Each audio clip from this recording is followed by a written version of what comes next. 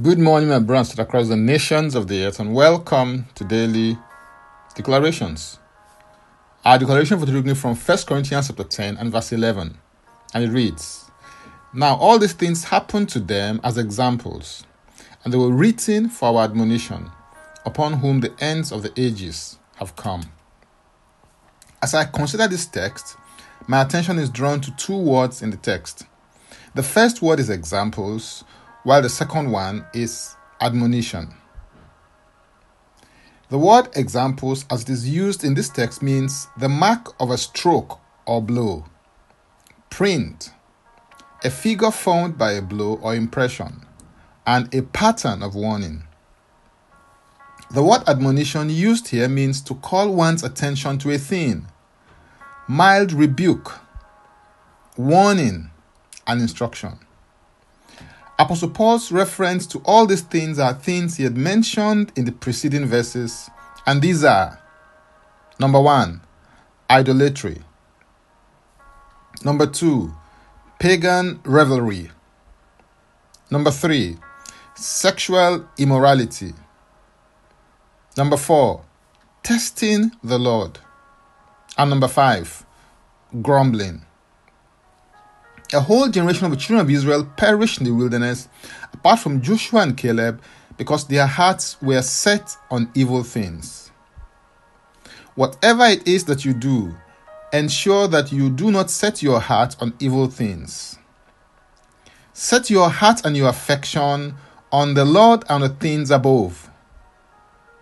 Colossians 3:1 and 2 declares, "If then you were raised with Christ, seek those things which are above, where Christ is sitting at the right hand of God.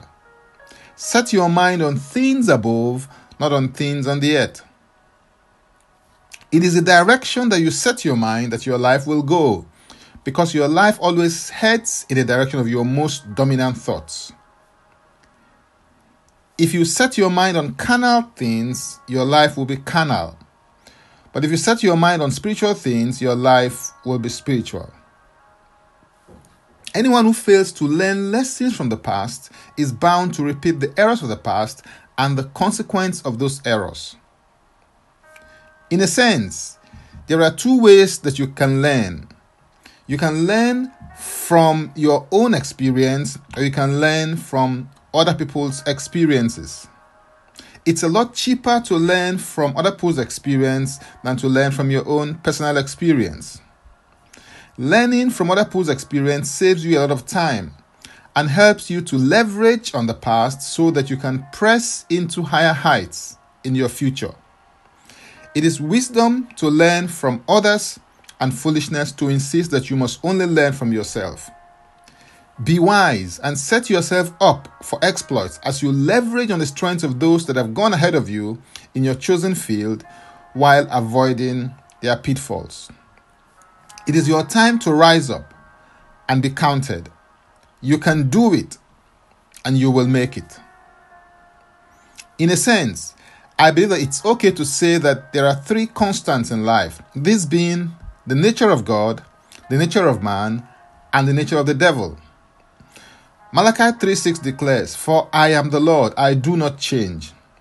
Therefore you are not consumed, O sons of Jacob."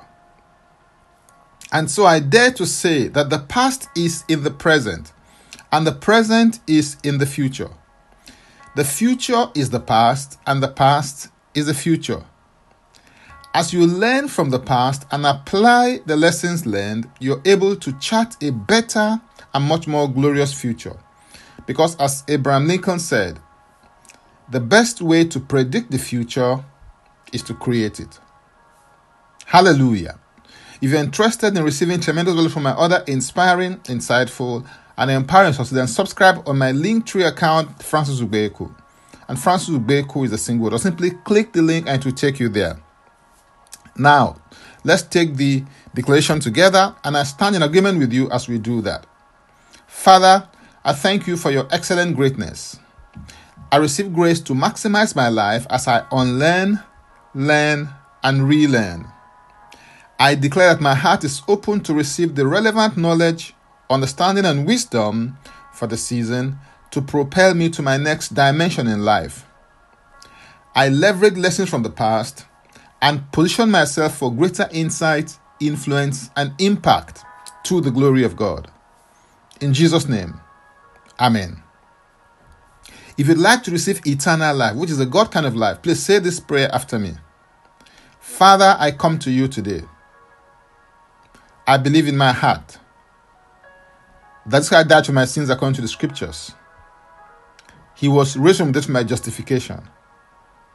I receive Jesus Christ into my life today as my Savior and my Lord. I am now a child of God. Thank you, Father. In Jesus' name, Amen.